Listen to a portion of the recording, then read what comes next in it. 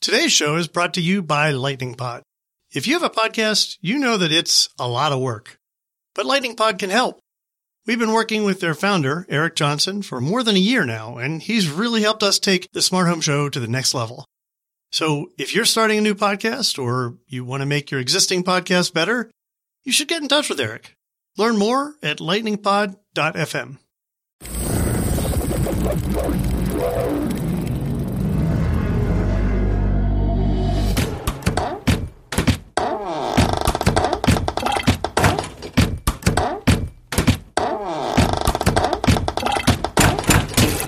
Welcome to Smart Home Show, very special episode, Smart Home Therapy, number 1 with my friend, Aaron Cohen. Stay tuned.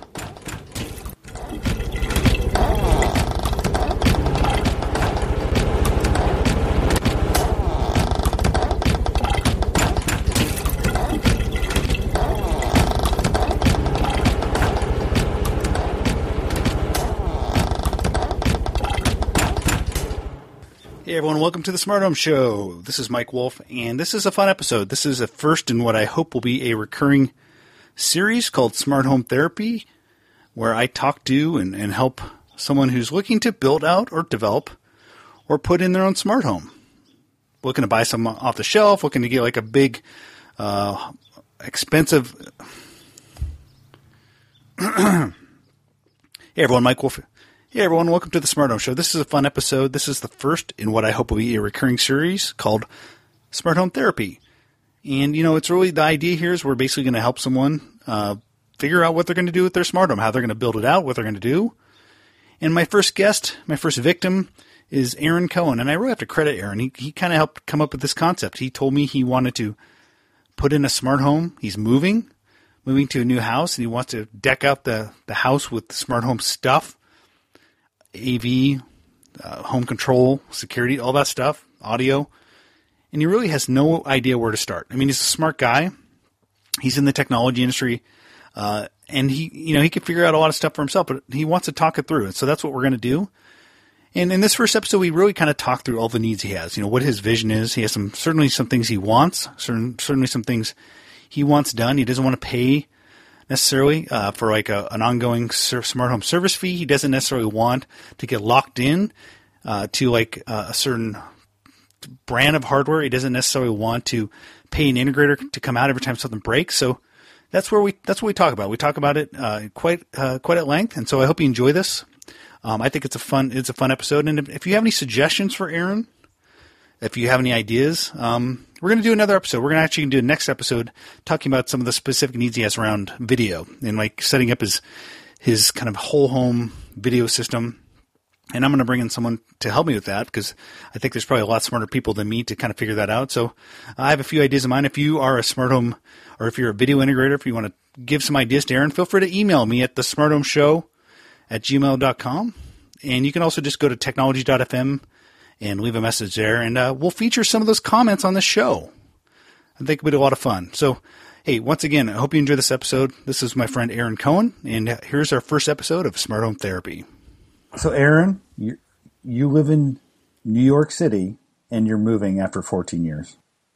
Yeah. It's so many things change when you don't move for a long time. So the whole idea of having a smart home is obviously a relatively new phenomenon. And I think most importantly, I'm going from, when we bought our place 15 years ago, it was a brand new apartment. And now we're moving into a brand new house in Connecticut. And the brand new house is wired for all this stuff, but there's nothing in it.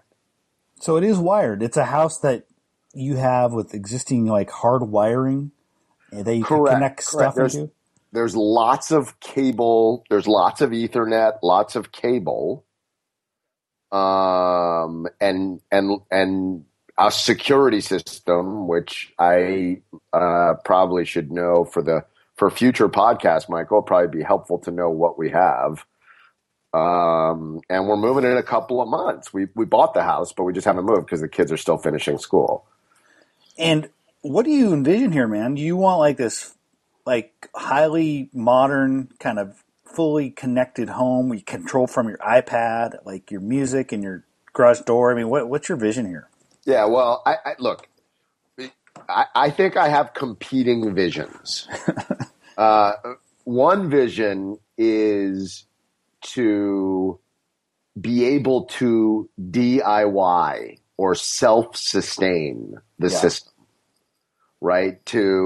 I'm someone who is on my second major home theater installation. So the house would be my third. And was it one that were the last two ones you had like a system guy, like an installer come in and absolutely. And did you have his number on your cell phone? You had to call him and stuff. Oh, it was so painful. The second time I used Geek Squad. Okay, which is Best Buy's? Correct. I think their home installer division. Correct. Geek Squad was an IT services company that did not just home theater installation, but all kinds of computer stuff, sort of AV/IT stuff. And Best Buy acquired it probably about 6 or 7 years ago. And how was that experience? It was pretty good. It by no means was horrific, but I'll tell you, I think one of the challenges is I gave the guy a lot of full rein. I gave him fairly big budget, and still we didn't get the sound on the home theater system right. Principally, I think because of the room we're in. But I live in an apartment in New York City, so it's not like you're going to get a lot of flexibility on number of rooms in which you could install a system. Now that's totally different where I'm going. I'm moving to a much bigger space. And do you want like this music server type of situation, or like an AV server where you basically have like one repository with like a bunch of stuff, thousands of CDs on like one kind of at the touch of a So I think that this is all. I wouldn't even just say music. I would say music, films, television, sport, and especially when I say television, what I really mean is there's different kinds of television, right? There's Netflix and Amazon Prime and all that kind of stuff, which today I access through my Xbox. And then there's also, live sports, which last time I checked, you needed a cable provider or a satellite provider and a service. So I sadly cannot be a cord cutter because of my you want live sports. You want because of our family's my family's passion for live sports.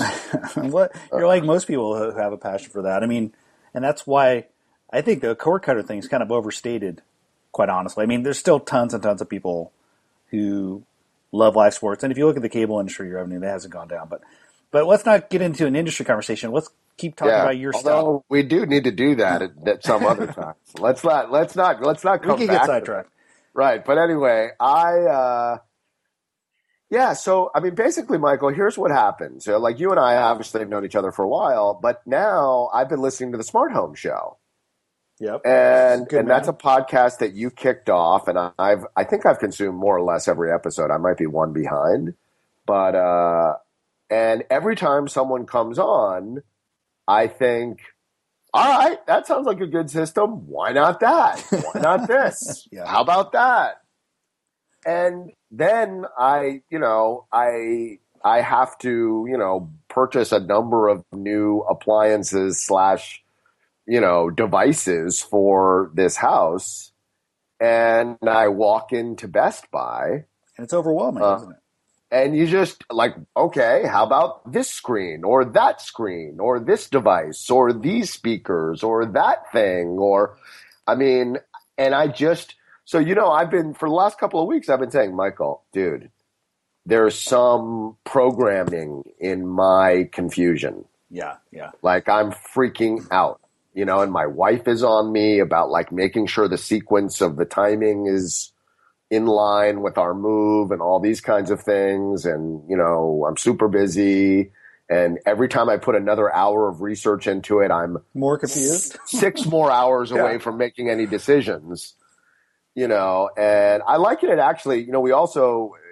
We also went through this recently with automobiles. Where we have to buy probably a second car, but we hadn't bought a car in a long time either. And it's the same thing, man. It's like, how do you buy a car? It's a way different world. It's a way different world than like 5 years ago. It really is. So I basically, came up with the genius idea of, like, hey, maybe my friend Michael, who's basically the country's media expert on smart homes, can let's not overstate it. I mean, dude, all I'm saying is tell me what to do, like be my personal trainer or something. And I agreed to do this because I think it'd be fun. With the caveats that I'm not like nearly as smart on all the nitty gritty stuff that you probably can get from like a home system installer who's going to be who's really open and understands and knows about installing all this stuff. So right. Well, we may have to. So there's a guy, and there's some guys I can bring on. I can bring some guys on. You may have a guy. I may have a guy. We may have to do the next episode with a guy. Yeah. So the guy was emailing me yesterday. And he, now we get into like, what's the Connect 4? Is that what it's called? No, is that Control 4? Right. Control 4. Thank you. Connect 4, I think, is the game we used to play. So what I can do, I think, is like if I know what your budget is, what you want, I can talk to you about some ideas, and like particularly down certain paths, like the network, the home network, some of the smart home pieces, and the music stuff, and a little bit around the streaming video. And for the heavy duty like media server stuff, I understand it, but I think we may want to get someone in here. But let's see how far we can get with this episode. Okay, well, first of all, let me give you some principles that I think are important. Okay, because I have made headway there. One, I want to run anything off of any iOS device. I want to run everything off of iOS. Okay. So I'm prepared to just make a commitment. My family is an iOS family. Could we switch? Sure. But right now, we're an iOS family. Yeah, that's smart because I think every connected device, and I think your thing is basically your whole home is going to be running on connected devices. Almost everyone I could say with 99.9% certainty that have iPhone apps now or have iPad apps. I mean, I think if you're in this game, if you don't have one, you basically should shut your company down. So right. You're smart. Right. And it seems like people go iOS before they go Android. They do. Too, which is somewhat modestly surprising, but maybe the penetration of iOS skews much more high economically. So that's one consideration set. Now, the second thing that is really important to me is to have many screens. Okay. Now, what I mean by that is, like you, I often work from home. And what I'm very focused on with screens is not just video consumption, but what we're doing right now, Skyping, presence of video. I'd like to have screens in, there's a number of guest rooms. It seems to me it would be nice to have screens in those rooms. But the last thing I want to do is connect a cable box or a satellite box to every screen. Yeah. That seems sort of silly to me. Right? So what I'd like to do is have flexibility to add screens that then power the internet, really, is one way of thinking about it. Screens that are almost acting like computer extensions or computing extensions. And when you say screens, do you mean screens like in the general sense, like lots of mobile and lots of big screens? No, or you want like I'm stuff sorry, hanging on the walls? Wall-based screens. I'm talking about plasma. Not plasma, because that seems to have disappeared. And I have a funny story about that because I actually own a Panasonic Viera television set. So do I, which I still love, by the way. Yeah, it's funny because the advice you get from realtors when you move now is don't bring your electronics. It's not worth it, unattaching it, blah, blah, blah. And I'm like, are you out of your mind?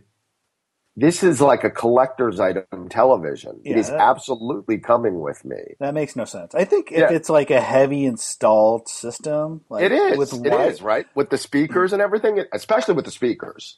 Yeah.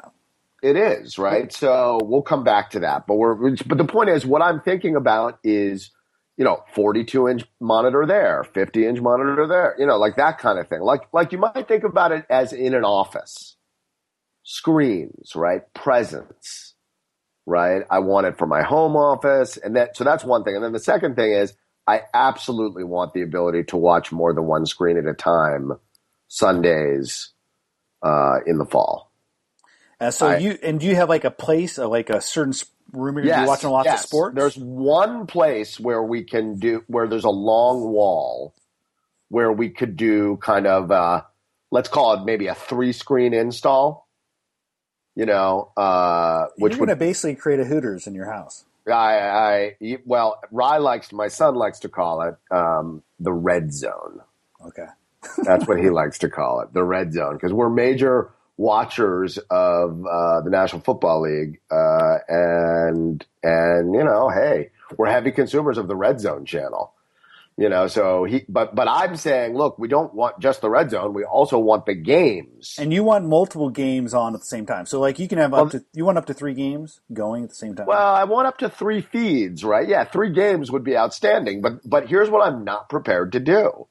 I'm not prepared to service those 3 screens and I don't know why I feel so strongly about this, because in the grand scheme of things, this might not be the major cost. But I think it's outrageous that I should have to pay $6 or $8 a month to, for me, it's going to be either Optimum, Verizon Fios, or DirecTV. But it would be one of the 2 bandwidth. I don't want to pay DirecTV for every single screen I have installed in the house when no one's watching them. Well, and do you have Dish potentially? Are you settled on, like, if you I guess I could get Dish. Okay. It didn't occur to me to get Dish. So you have a fiber to the home provider in Verizon, and you had a cable provider. Who's your cable provider? First of all, I'm not certain that I have Fios available. Okay. I do know that they are in some places in Westport. The monopoly cable provider is Optimum. Okay. Which I don't even know who owns Optimum. Do you? I don't know. Is Optimum? I think it's probably owned by Charter, is my guess, or maybe by Time. I don't even know. Good question.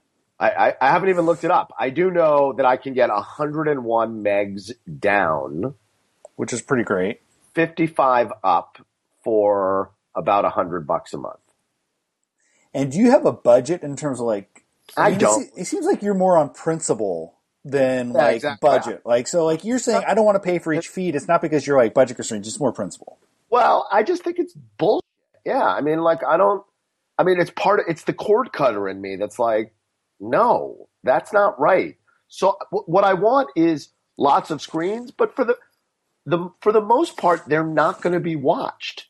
Generally, guests aren't there, right? As an example, I'd like my guests to have a television, a screen in their room. But, if they can only watch Netflix and Amazon Prime, I'm fine with it.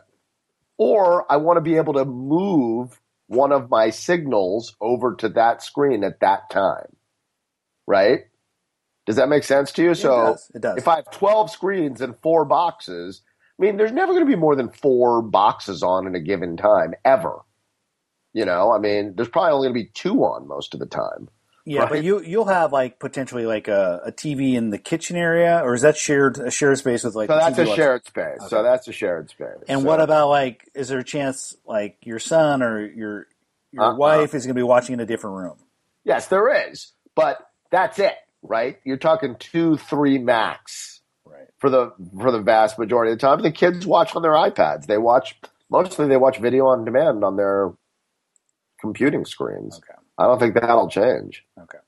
And they like that intimacy. So we have a pretty good idea what you want from, like, I think a video standpoint. I want to, and I was going to support all that with wireless audio. Okay.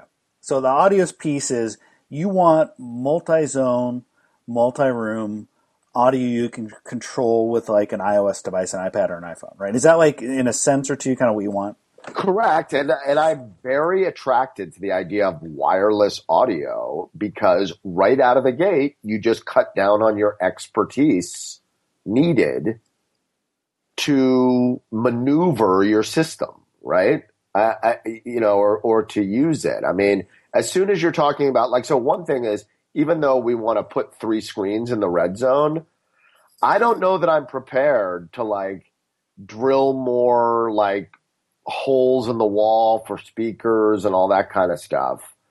I'm not convinced that's necessary anymore.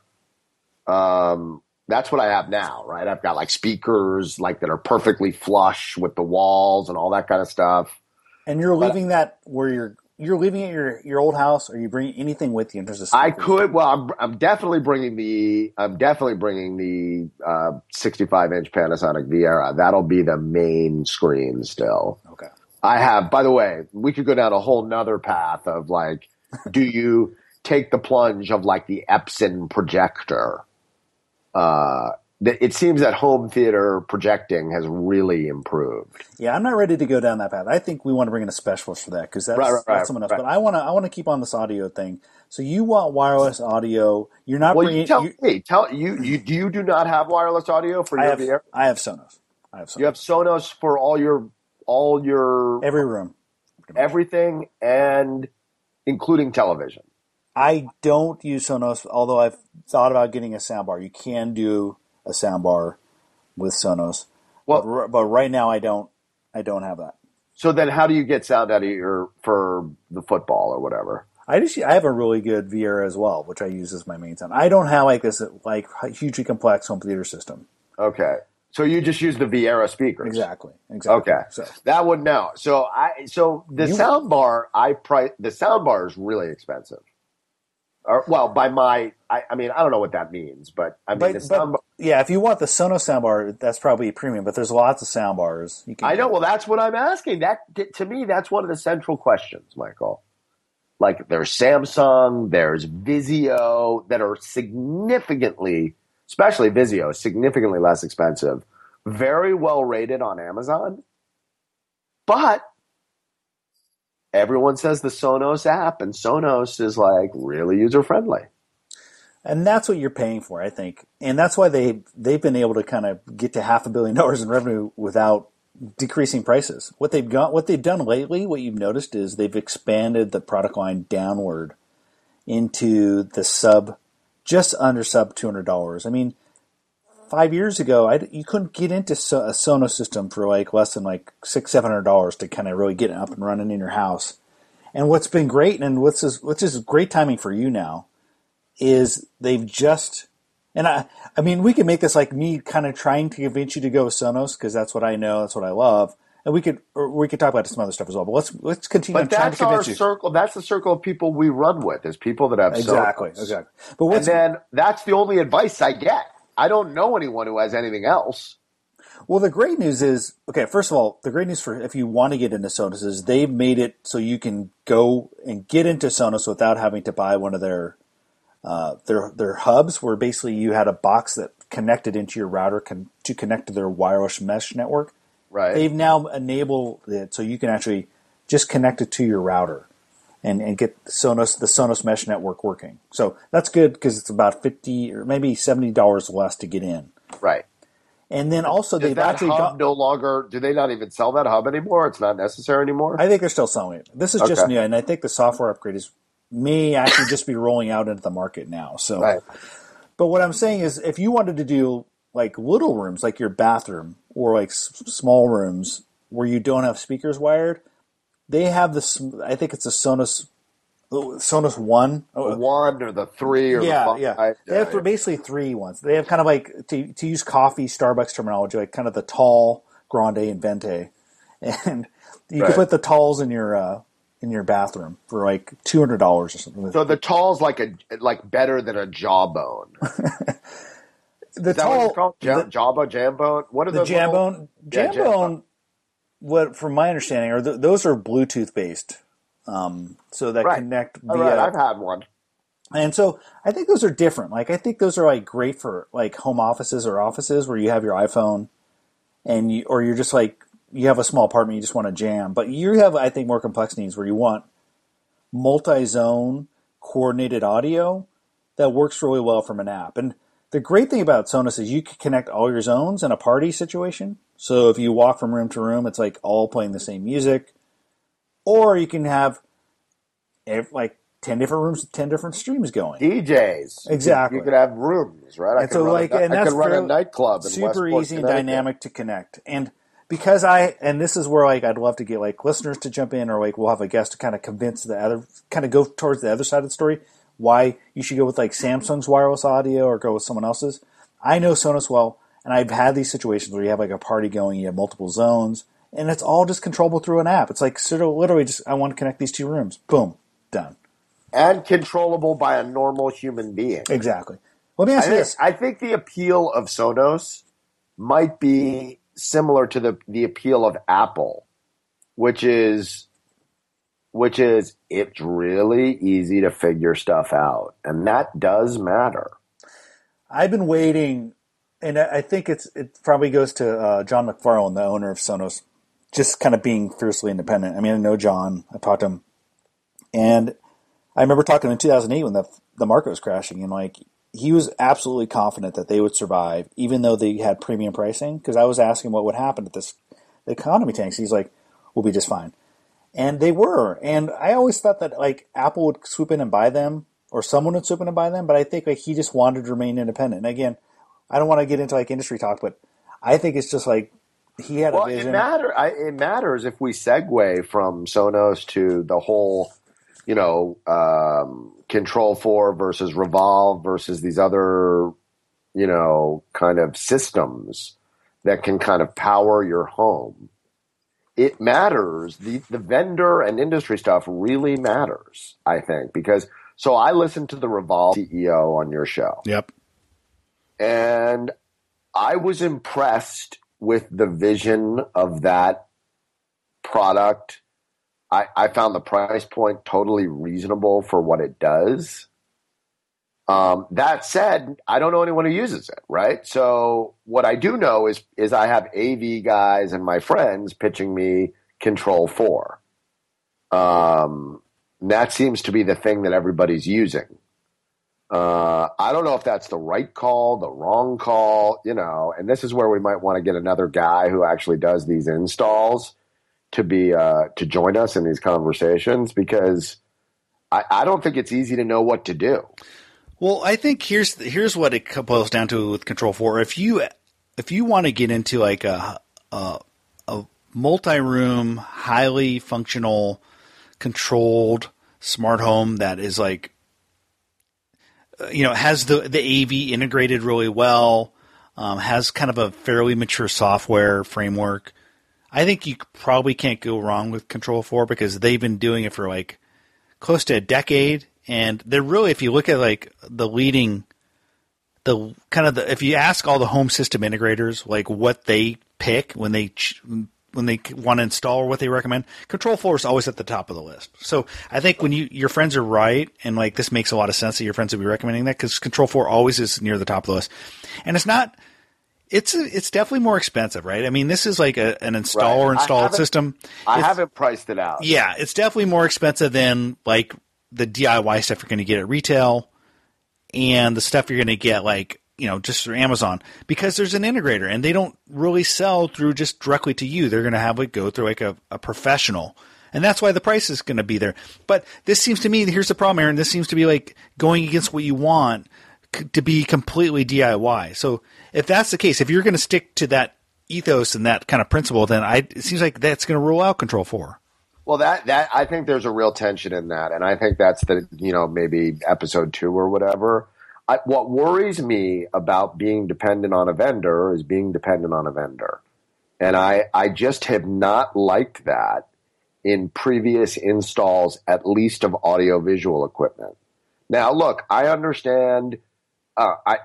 There's no question it's important to be able to control your systems remotely, right? I mean, for security purposes, for energy conservation purposes, for comfort purposes when you're coming back from a trip or whatever.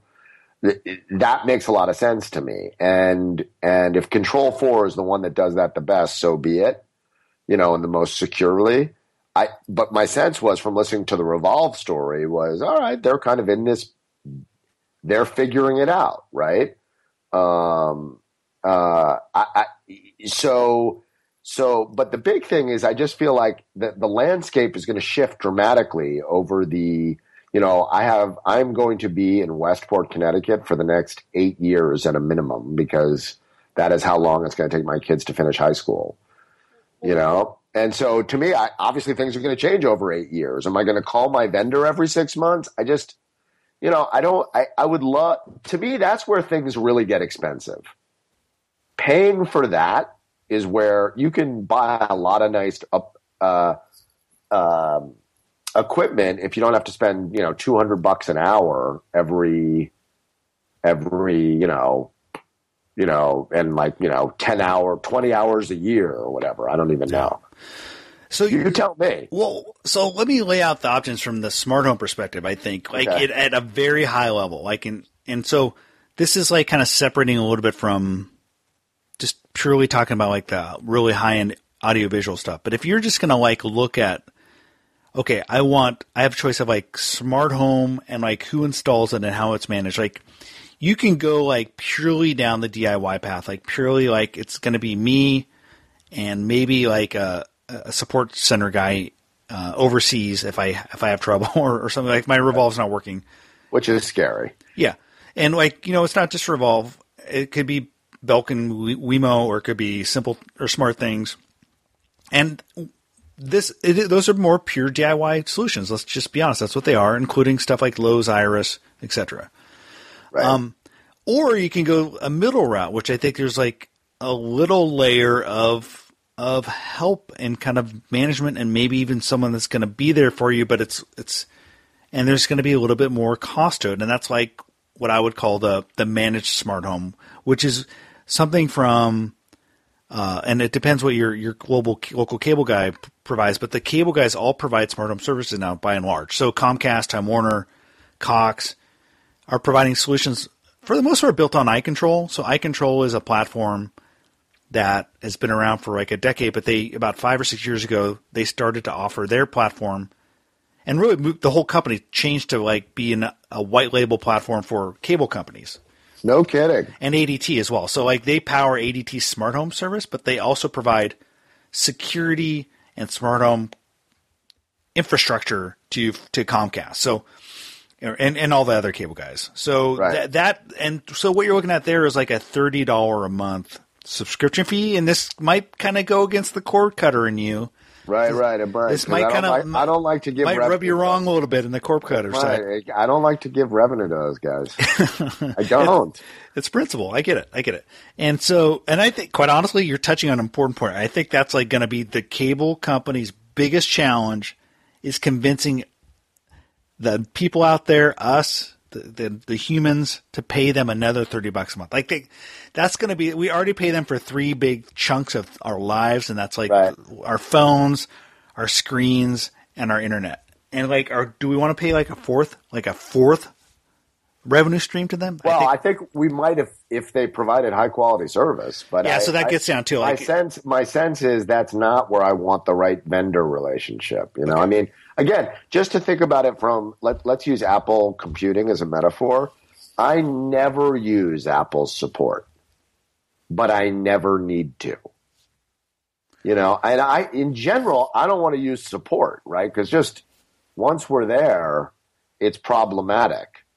And, customer interactions are with service, right? That's probably one of the reasons we ended up, I know it's the reason the first car we got was a Mercedes, and it's a totally vanilla E-Class Mercedes. It's certified pre-owned. We talked about this in our last conversation, Michael. And the reason we got it is Mercedes gives killer service. I'm sure that was the reason.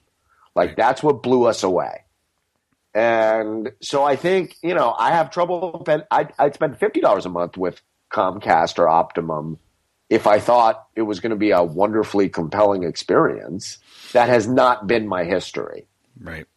Well, I mean, and you're going to you have that service provider relationship with them, but then there's the hardware relationship. And the good news is these guys are kind of embracing a third party hardware ecosystem now. So I mean, the idea is like you would have like some little box in your house that like Comcast would control or Optimum, and that's like your hub. But they're going to be okay with you bringing in like the different hardware. And I mean, the part of the problem with the cable relationship in the past was you always had like this really old Motorola box, like that was the problem, and you had these really old like routers that was the kind of part of the problem. And sure, you're paying like them way too much money for like kind of maybe like slow speeds, but I think these guys realize they have to move towards a more open kind of hardware ecosystem, and they're kind of slowly doing that. But that's a different conversation. So the middle level is eye control. Yeah, the middle level is eye control, and then the high level is like I think probably Control 4. You can even go higher. There's other solutions out there that you can also install as well. So if that's like the three options, you're kind of small, medium, large option. Okay. And so the key with like Control 4 is I think you're going to get a more integrated experience over time. Now, what's kind of the X factor for all of this is if Apple decides, like a month after this podcast is done, we publish it. Apple goes, "Hey everyone, look, we have a new Apple TV with smart home features integrated in it, and we have iBeacon functionality and all this great stuff you can do from your iPad." So that might blow everything out of the water, but you're not willing to wait based on what Apple might do in 6 months. That's an interesting question. That I think you've just raised a really important question. The Apple TV, it's a little hard for me to wait for Apple TV. Yeah. I mean, that I'm not going to do. And moreover, the idea of actually the screen being powered, the screen being manufactured by Apple strikes me as that gets me a little scary. I'm already like baked into their system enough as is. I will say that if there's some major investment to make in Control 4 that might be disrupted by Apple, yeah, that's food for thought. I mean, I don't have to do everything at once, right? And that actually brings up a great option or a great point in that you can do DIY as a gateway drug to like a bigger, more evolved system 2 years down the line, right? So you might want to go, okay, right, this smart home world is evolving so fast. I can go and get a Revolve or like a SmartThings and do some pretty cool stuff around my house. I can also have a Sonos, which is always going to have a fairly long life. And then something, Apple just rocks our world in 6 or 12 months. And then because you're such an Apple-centric household, then you just kind of start to layer that in. So right. Now I'm of the mind that Apple's not going to come out with a line of televisions. I just think that's crazy. I think they're going to have these little boxes that connect to our televisions. But I think the TV market, like making glass, is just like not their model. They're not going to ship glass. But okay, good. I'm glad you feel that way. But the real question is, I think there is a decision to be made about them. See, to me, I wouldn't want to lock in, and I assume Control 4 doesn't do. I mean, listen, the Control 4 thing that's been laid out for me, and I've seen it on, I've seen some examples of it and demos of it, is that I can open and close my pool cover and my shades, and my security system and all of my different appliances, all my TVs and all that kind of stuff. It's very sexy, but not entirely necessary. At the outset, anyway. That's not like I don't think our family is that kind of family. I will say looking for the remote is super annoying. When you have a phone in your pocket all the time, it strikes me as incredibly useful to be able to use that. I've tried to do that, by the way, with I have TiVo now because we have RCN as our cable provider. And, so I have a TiVo app. I have my receivers app. I have the TV app. Those are bad experiences on the iPhone. Well, let me just say that I'm not a huge fan of touch, always relying 100% on a touch screen for my remote. I still think I love tactile buttons. Yeah. In some situations, particularly if I'm lying in bed. Or whatever, channel. Right? Yeah, you like tactile for changing channels or turning up the volume. Yeah, and I love this idea of an iPad to control, to be central command for a lot of things, but not necessarily have to be the only command center for my TV watching experience. That's just me. Right, right. So look, I like tactile too, but what I don't like is infrared. I get a little nervous about infrared. There's a delay. Like right now, I'm using. I can't remember what my remote is. It's a Logitech. Why are you nervous about infrared? Because there's a delay. It's just not. Okay. You know. But maybe there'd be more of a delay. I felt like there was some crazy health concern now that I had to worry about with the infrared. No. It's more like about speed of performance and by the way, I mean, I know we're all over the map and this is like a terribly chaotic conversation, but it's the first conversation in your therapy. I know. I was leaning towards satellite television. And then we've had such a horrific winter here. And, I've been in numerous places where DirecTV kind of goes in and out.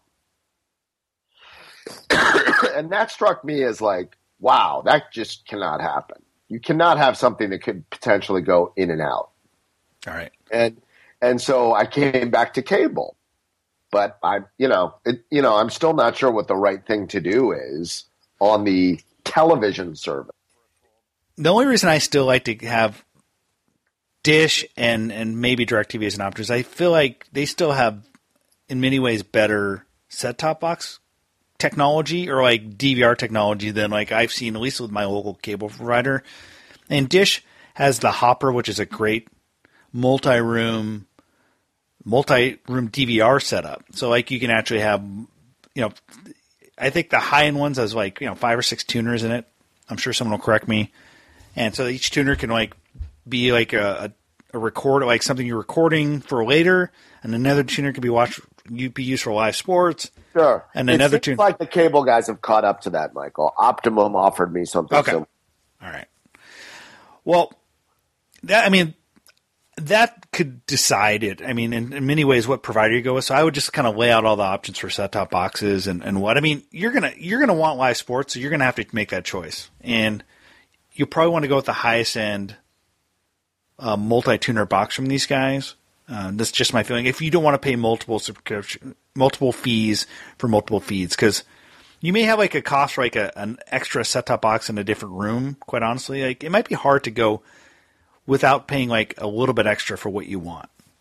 Right. So by the way, that's one of the really interesting things I want to explore. I think you've hit on something important though, which is maybe committing is a mistake at this juncture. Maybe it makes sense to go entry level DIY, even if it ends up being that I need some help from an integrator of some kind, just to get rolling and then watch how things play out a little bit. Like, for example, there's no question I feel I should get Nest.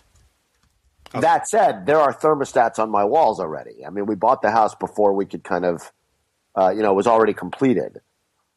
So, I'm not exactly sure if I should immediately buy 3 Nests or not. By the way, Nest is basically the Sonos equivalent in the energy space, right? It's like if you live in Silicon Valley or you're in tech, no one else makes a connected thermostat besides Nest in the minds of people. But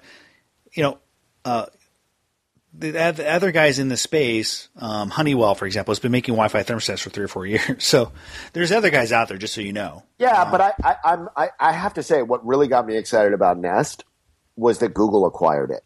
I like being part of that ecosystem. I feel like Google's going to do something from a big data standpoint that's exciting. That's funny because I think a lot of people are like, I don't want to buy Nest because Google now owns it. Well, see that I'm not worried about Google. I mean, once I've gone down the road of having my whole life running on Google in the cloud, they can have my energy bills. It's okay, my energy usage. I'm hoping something productive will come from that.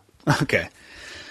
So, I do want to separate this idea of like, okay, AV control and entertainment control from like the other part of like home systems control. I think those are like you can get those fully integrated, and I think that probably the best way you can do that probably is through like a Control 4. Like if you want all those fully integrated through like one app, I think the only way you can do it now is through one of those high-end systems. I think it'd be very hard to do all that through like a single app in a DIY space, in a kind of a DIY approach right now. I think that'd be hard. So Okay.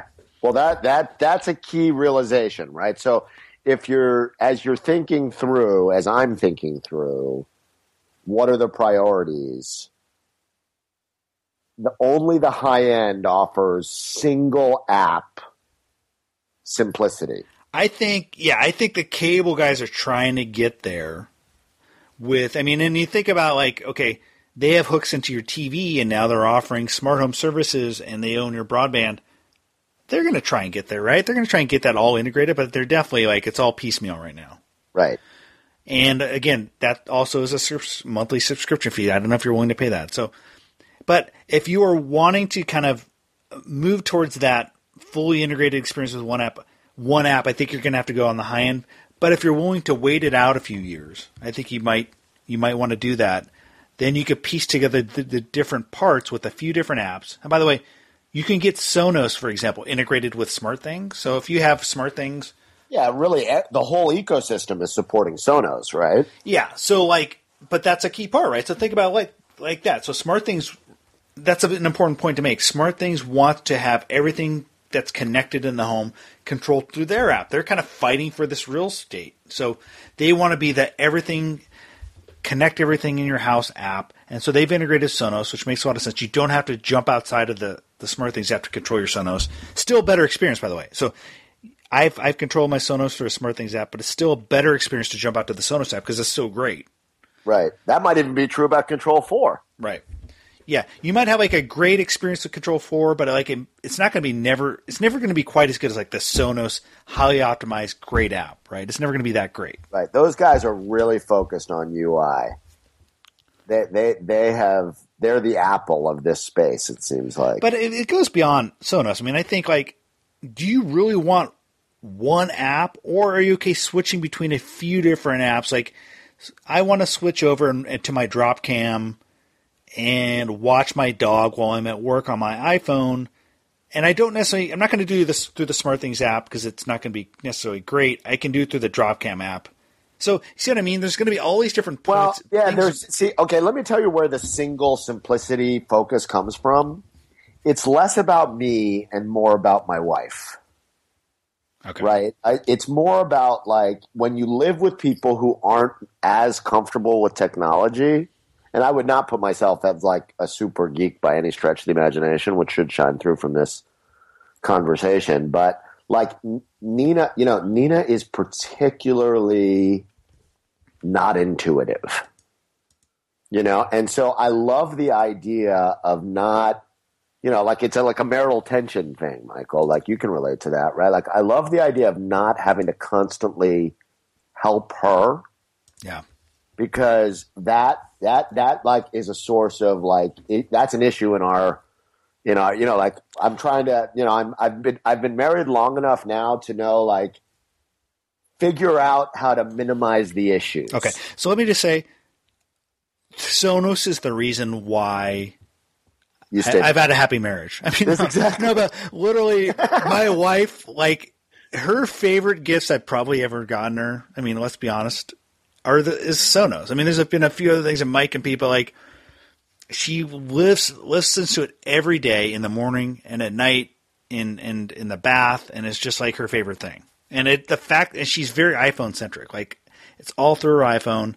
There's never problems. I mean, once in a while, there's like a software update. I have to maybe touch a button or something, but by and large, it's like her favorite thing. And she's like your wife. She's like she does not want to get involved with tech. Done. That's what's sold. That I'm willing to spend more money to make my wife happier. So that, like, I don't need to do Vizio speakers if it's going to be harder for Nina to play Pandora or whatever, whatever Spotify. Really, Nina only uses Spotify and Pandora. So, well, and the beauty is they're so well integrated. I mean, they've been integrated. I'm sure that Sonos was the first connected device that Pandora ever integrated with. And that's still what we listen to, and we listen to Spotify once in a while. But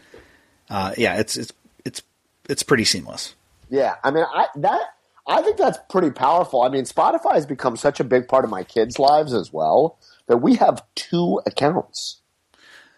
It's incredible. I mean, like literally, we needed 2 accounts because like people were getting kicked off all the time. Yeah, and what about like does anyone have large music collections? Like, do you have like tons of CDs somewhere on a hard drive that you're going to be streaming or no? So, I'm slightly the wrong generation for that. I never, we never stole music, right? Just because that's just not something we did. And then B, we owned tons of CDs, but they never got converted.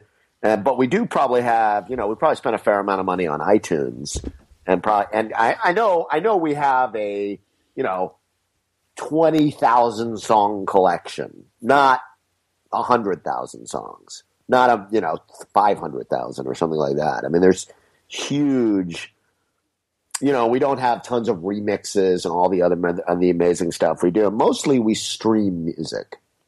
Mostly it's all streamed. Yeah, same with us. But 20,000 songs, you have a pretty big music collection. Yeah. If that's the case. Yeah. Well, especially when you consider it's really not the old music collection. Like when we weren't able to convert stuff. In fact, Nina would rebuy stuff that, like, she didn't know how to. She forgot that she had it, or like it was. No, she just doesn't know how to deal with it. She wants it on iTunes. I mean, I've seen this behavior a lot, by the way. Also with video and movies, there's this is like a really. By the way, Nina pulled the trigger last week because she was frustrated with our portable music on a Beats pill. Right, which is a Bluetooth speaker, right? Yes, which is a Bluetooth speaker. And I was so livid about it. Like, again, because I knew I was having this conversation with you. I'm like, Neen, that may not be part of our ecosystem. Like, that wasn't part of our standard. Well, she could take that in her purse, though, right? I mean, so that's a great thing is she could take it with her. Well, no, but she got it for her bathroom, right? She got it for baths or like to bounce around the kitchen or whatever. I'm like, no, that's not the way it's going to be in the future. I mean, it really, no, we don't want Beats. And you know how I feel about Beats, which is they're the only brand in the world today that makes a terrible product that everyone buys because they're that cool. I mean, we have had easily in our family 3 or 4 pairs of those headphones, and they're terrible. They break so quickly. Yeah, and what was so weird is I had this like Beats on my so I had an HTC One X, and like it had a Beats software stack on it. So like whenever I plug in like my old my old BlackBerry headphones are still better than any like little plug-in earphones I've ever had. And I still use those. I can't believe you still have those. They've held up. Like everything else breaks, including the iPhone's earbuds and like everything else. Just breaks. Everything breaks. And these things, the one thing about I think the headphone business is a good business because I think you have a lot of replacement. So BlackBerry makes actually durable stuff. And so I plug those in and then I would get a Beats experience. Like the Beats icon would come on. I'm like, what the heck is this? What does this even matter? What does this even mean? It's a terrible, I don't know. It's an amazing thing. They're an amazing company because like I've tweeted that these are awful headphones. I can't believe anyone buys them. And, I've like tried to understand why they're not getting crushed on the internet like other products do, and they don't. But anyway, so 50 Cent has a competing offer or a competing brand. Oh, he does. SMS, yeah, or something like that. Because I mean, I'm surprised by that because 50 and Dre are allies in the hip hop world. Not in the headphone business, my friend. Not in the headphone business. Wow, they've gone there several ways. Yeah. But in any event. Sold on Sonos. I'm going to have to do Sonos. Now, let me ask you a question. When you're doing Sonos, how do you think about rooms, right? Like, do you move speakers around your house? Or do you try and have it so that, like, you never have to move them? Yeah, so, I mean, I've basically centered my whole Sonos experience around their S1, S3, S5 experience. So like those are all portable, right? So they're basically like, I mean, if you use the old kind of growing up in the 80s terminologies, they're like beat boxes, right? You can literally move it from kind of room to room, plug it in. And you do that. Yeah. But I mean, I have enough to where they're fixed, but like if I have a party out on our back deck, I'll move a couple out there and connect them in the app where they're kind of one. And then I'll have a different zone like maybe in another room to walk into. Yeah, exactly. And here's the beauty of it. Like they've had the science down to a great degree to where if you walk from one room to another, it all sounds really good. Because if it's not well coordinated, like there'll be like, you'll be almost like disoriented, like the sound won't quite sound right. And as you transition. People really rave about that technology. Yeah. Yeah. Well, I like it. I'll tell you, I think there's something to be said for the different sound zones from a kind of a teenager having, because my kids are older than yours. So I could see them going to different parts of the house, listening to different music quite loudly. You know what I mean? Like, and just be on their own, and it's fine, and it's a totally different kind of thing, right? I mean, that to me is interesting, right? Like they could have a group of friends. We could have a group of friends, and you can move the speakers around, and everybody's happy. Yeah, and the beauty is you could get their rooms into it, or you could buy their own personal speaker for like $200 if you want to go with like the low end, and that's $200. I mean, that seems like, if you're like someone who's having trouble making ends meet, that's a lot of money. But if you're someone, you're professional. It's a hell of a lot better than buying a stereo. Yeah, exactly. So that's really, yeah. There's no question that the overall outfitting of music with Sonos is actually significantly less expensive than it was when we were growing up. And you had to look. It seems like I'm not going to need a receiver. That's the beauty of it. Like I moved into a house. So you talked about they're so expensive. You talked about moving to like how your realtor insists that you leave your electronics behind. Well, I moved into a house where they left it all behind. Like I moved into this house, and every room was wired. So every room had like speakers in the walls, and there was like a bunch of Denon and Legacy like speaker equipment or receivers and etc. Is like high end stuff, but it didn't sound very good. So I don't even use it today. Wow, really? I've gone to Sonos, yeah, and I was willing to spend my own money, and it was kind of antiquated and like old, and it was like it was basically just didn't work that well. So, right, it's funny, right? I mean, like it seems weird to me to give up the speakers I bought 5 years ago or 6 years ago, But it seems like the speakers haven't held up as well as it's true. The Sonos price point for being wireless, easy to use, and flexible is pretty powerful. Now, that said, if you're putting a play bar underneath every TV, Michael, it's expensive. Yeah. I don't know what your alternative is. So I don't know. I don't know that I can say it's expensive relative to something else. I think we should hold off on that conversation to another day, because I think that's a different conversation in terms of like wiring like your TVs and having great audio and a great home theater system. I think Sonos could be part of it, but I think that could be a separate conversation. Okay, well, it could be a separate conversation, but but again, remember, I use the word screens for a reason. And while you to the extent that you have, a screen, let's say I have an office, okay? And it's a fairly small room, and let's just say, for the sake of argument, it has a 42-inch screen. I want that the reason I'm getting 100 megabytes of downtime and 50 up is because I want to Skype with people anywhere in the world and have it be really nice. And frankly, that bandwidth's not going to be good enough, probably, right? but and I want the sound to be really good. I want it to be video conference quality, right? And so that's why I think screens are important. I know you're talking about like communication. That's a completely different thing, though. I mean, that brings up the conversation of like, okay, do I want an Xbox or something? There actually are like these smart TVs, and that's an interesting conversation to have. Smart TVs that have actually a Skype app, and they also have in the actual TV, they might have a speaker. You might want to get a separate speaker, but as well as a camera. So that's an interesting conversation. I didn't even know about this use case of wanting to do communication. How important is that to you? I think it's very important. It's what I would be doing in our future conversations together that are recorded. It's where I'll be sitting, I think, or the equivalent of I'll be doing one of two things. It'll be where my podcast studio is, right? That's the thing, right? I mean, it really hinges on your definition, and this is the thing. Smart home has a quite expansive definition, right? Like it can. It can. Like right? It could be as simple as having like one Bluetooth controlled door lock or a Nest. Like, I think you're kind of got your toe in the smart home waters.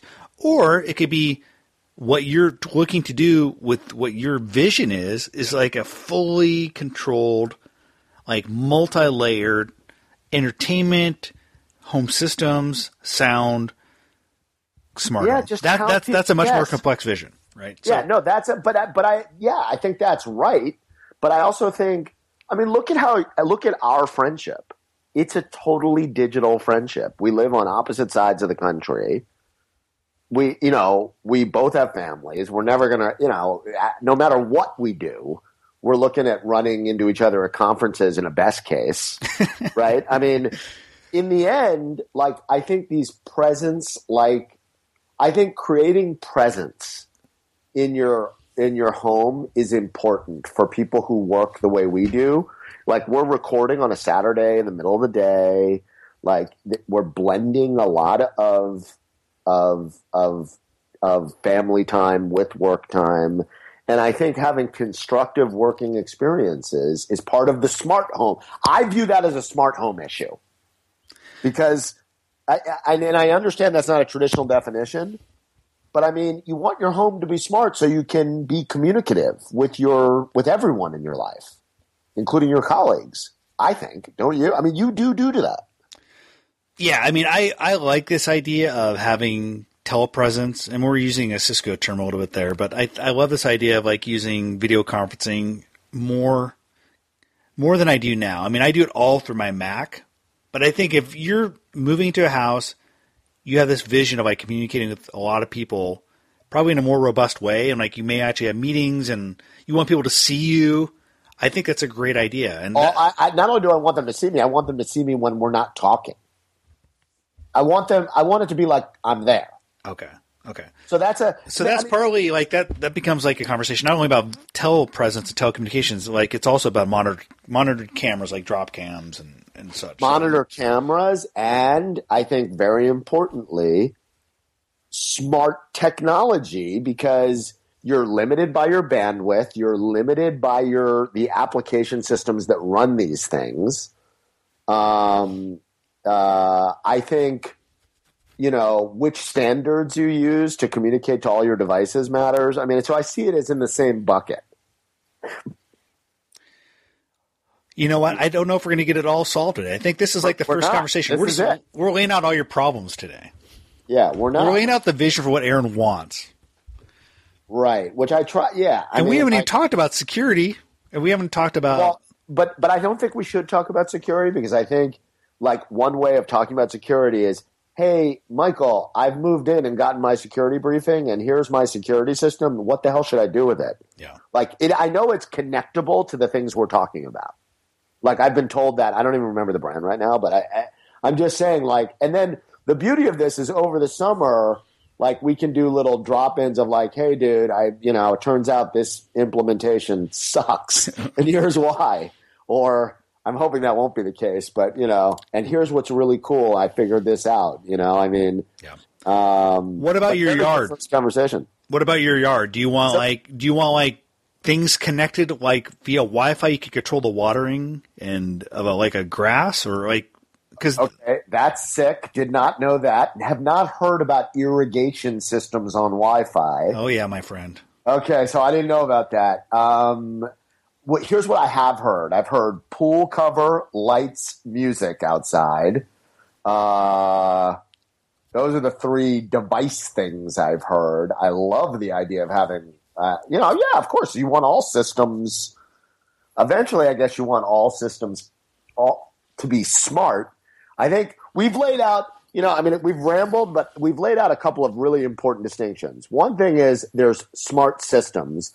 Another thing is, do you have a unified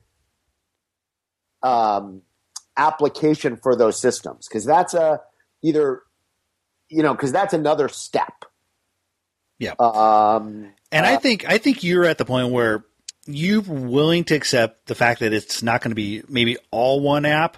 You just want enough apps, or like enough simplicity to make Nina happy, your wife, which in the main use case for her may be music and maybe a little TV. Music and TV are the main use. No, but she also wants to take advantage of whatever video conference infrastructure I have.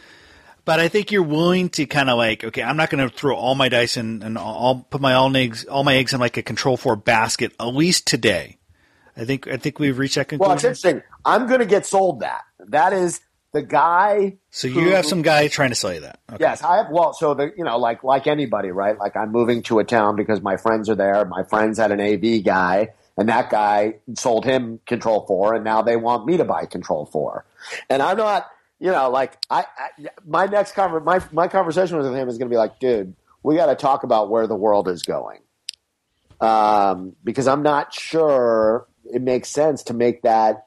It's not even just the financial investment; it's the lock-in issue that we get to this. You're absolutely right. I have a lot of sort of moral or whatever ideological views on this, and one of them is I don't want to pay my cable provider, and another one is I don't want to get locked into a system that I think is going to get, disrupted. Yeah, I think the beauty of Control 4 is you're going to be the farthest in the future today from a full integration standpoint. I mean, I think, or one of its competitors. I mean, Control 4 is not the only one, right? Right.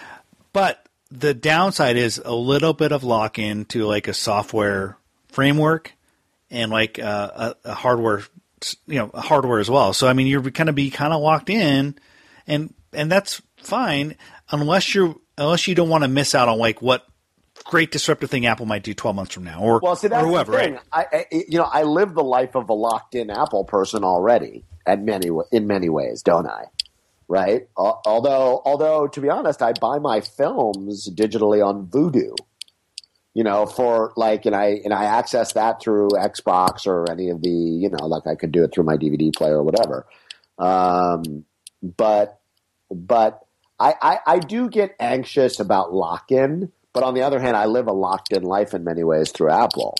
So it's kind of like. But it sounds like though you want to be locked. The only company you're willing to be locked into going forward, at least from this standpoint, right now, is Apple. Like we've admitted that you love iOS, your family's iOS centric. Yeah. So if we can just put that to bed, I think that's a good point, maybe to like end today's conversation with. Probably because I have to get to my kids at some point, but so do I. But like.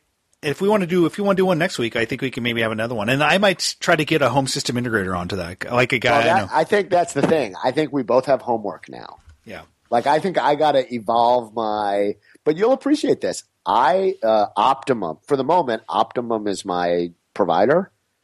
2 weeks from yesterday, they're coming to the house to turn the bandwidth on. So that's kind of step one. That's important. That's right. Like that's important, right? And here's the thing: you want to grill. This would be great fodder for a conversation. Grill this guy. Don't have him install a smart home, but like ask him. Okay, I've heard that you guys offer security services because all these guys are being trained. All these guys are being trained now to like upsell. And I was on a panel. I went down to LA last week, and I had the head of Comcast Smart Home, the head of Time Warner Smart Home, the head of Cox Smart Home, all sitting in front of me, and I basically said, Why would I want you to be my smart home manager?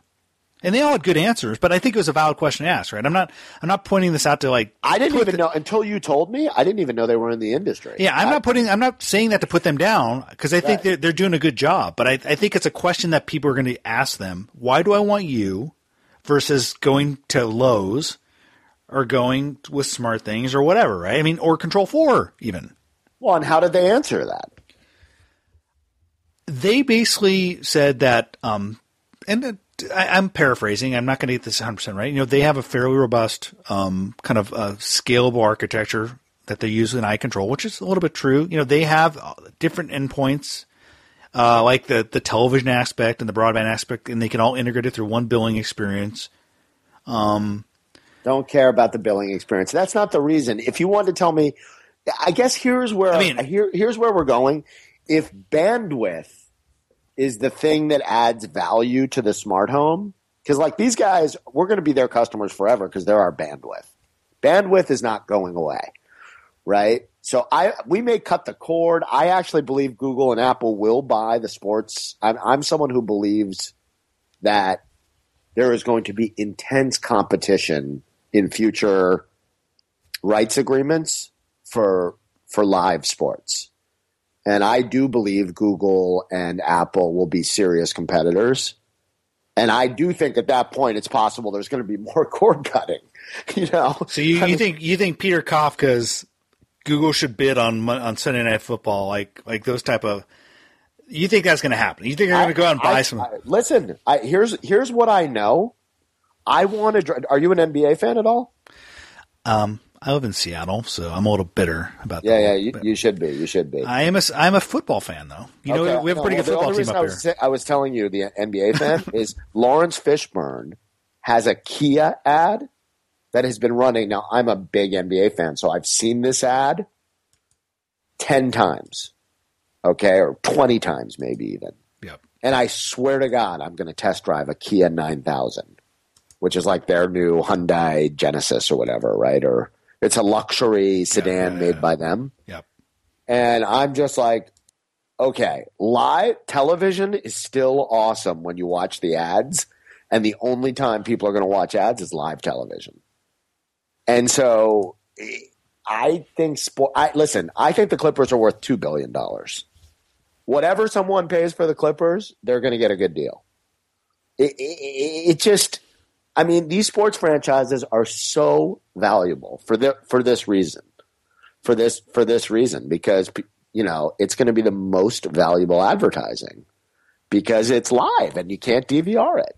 Yeah, I agree. And I'm speaking as someone who DVR'd Monday Night Football for a while, and I still kind of do, where I try and catch up in the second half. Like I'll try not to. Well, that's a bit. You record the first hour of any sports event, and then you skip commercials before it's over. And if you work it right, you can actually be there for the social media afterwards, all the commentary. Right, exactly. So that's legit, right? But even then, you're still watching some live commercials, and that does require a level of organization that seems aggressive, right? So, and the other thing that you got to realize is, I mean, and I sent you this piece. If you read that piece, you'll understand also where I'm coming from. Like, this piece I want to publish, in a meaningful way, which is that, the president of Nielsen is a friend of mine, and he's the guy who's really turned Nielsen into an internet company. And they're at a point where gross rating points are going to be measured across any device, any distribution vehicle. It's just not going to matter where you're consuming because of their Facebook, Twitter, and Experian integrations. They know where everyone's watching everything. And it's becoming a lot more measurable. And I just think that frees the digital guys to bid heavily. You know what the greatest acquisition for Twitter would be is to buy Nielsen. I mean, I know they bought a couple of those other guys to compete. And they're all been doing the roll-up with the social TV stuff. But, I mean, if they bought Nielsen... Well, they couldn't buy Nielsen, though. Nielsen's way too valuable. Nielsen's got like a $25 or $30 billion market cap. Oh, do they really? I didn't know that. Yeah. So Nielsen went private. The history of Nielsen is that it was taken private by the private equity guys.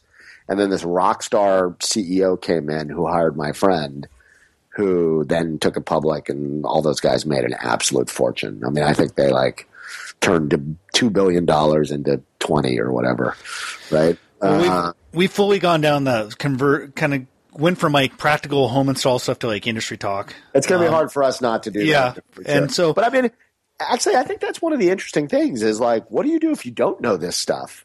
Jesus. I don't know. I think everyone needs to stay educated on this stuff. So I know. They got to listen to the Smart Home Show for that. So exactly. That's the thing. It's where the Smart Home Show. You know what you are? You're Planet Money for Smart Home. Well, let's not get carried away. Let's aspire to that. Because Planet Money explains economics to me. I need Planet Money to be oh, okay, now I understand the Greek financial crisis. What is the life of a T-shirt? Right. What is the life? What is the life of a smart home sensor? That's what we'll do. We'll follow it from birth to death. Well, what we could do is follow my smart home from birth till I move, right? We're going to do that. So I'm going to try and get you on next week. I'll try and get a subject matter expert on the AV stuff. I need a little help on that, and I think you do too. So yeah, so do I. Yeah. Okay, cool, man. Let's talk. Let's email this week. Bye-bye. All right, bye, guys. Well, that's it. That's the first episode of Smart Home Therapy here on the Smart Home Show. I hope you figured out a little bit about what Aaron's going through and maybe it kind of applies to what you're thinking about in terms of installing your own smart home. Maybe if you're making smart home hardware, if you're in the industry, this kind of helps you in your thinking, or you just enjoyed it. Hey, if you want to listen to more Smart Home shows, just go to technology.fm, look for Smart Home Show there, And if you want to talk to us, if you want to give some suggestions to Aaron, feel free to email me at thesmarthomeshow@gmail.com. Or just go to technology.fm and leave a message there. And, hey, we'll feature it on the next episode. How about that? Hey, once again, thanks for listening. My name is Mike Wolf. We'll talk to you in the future.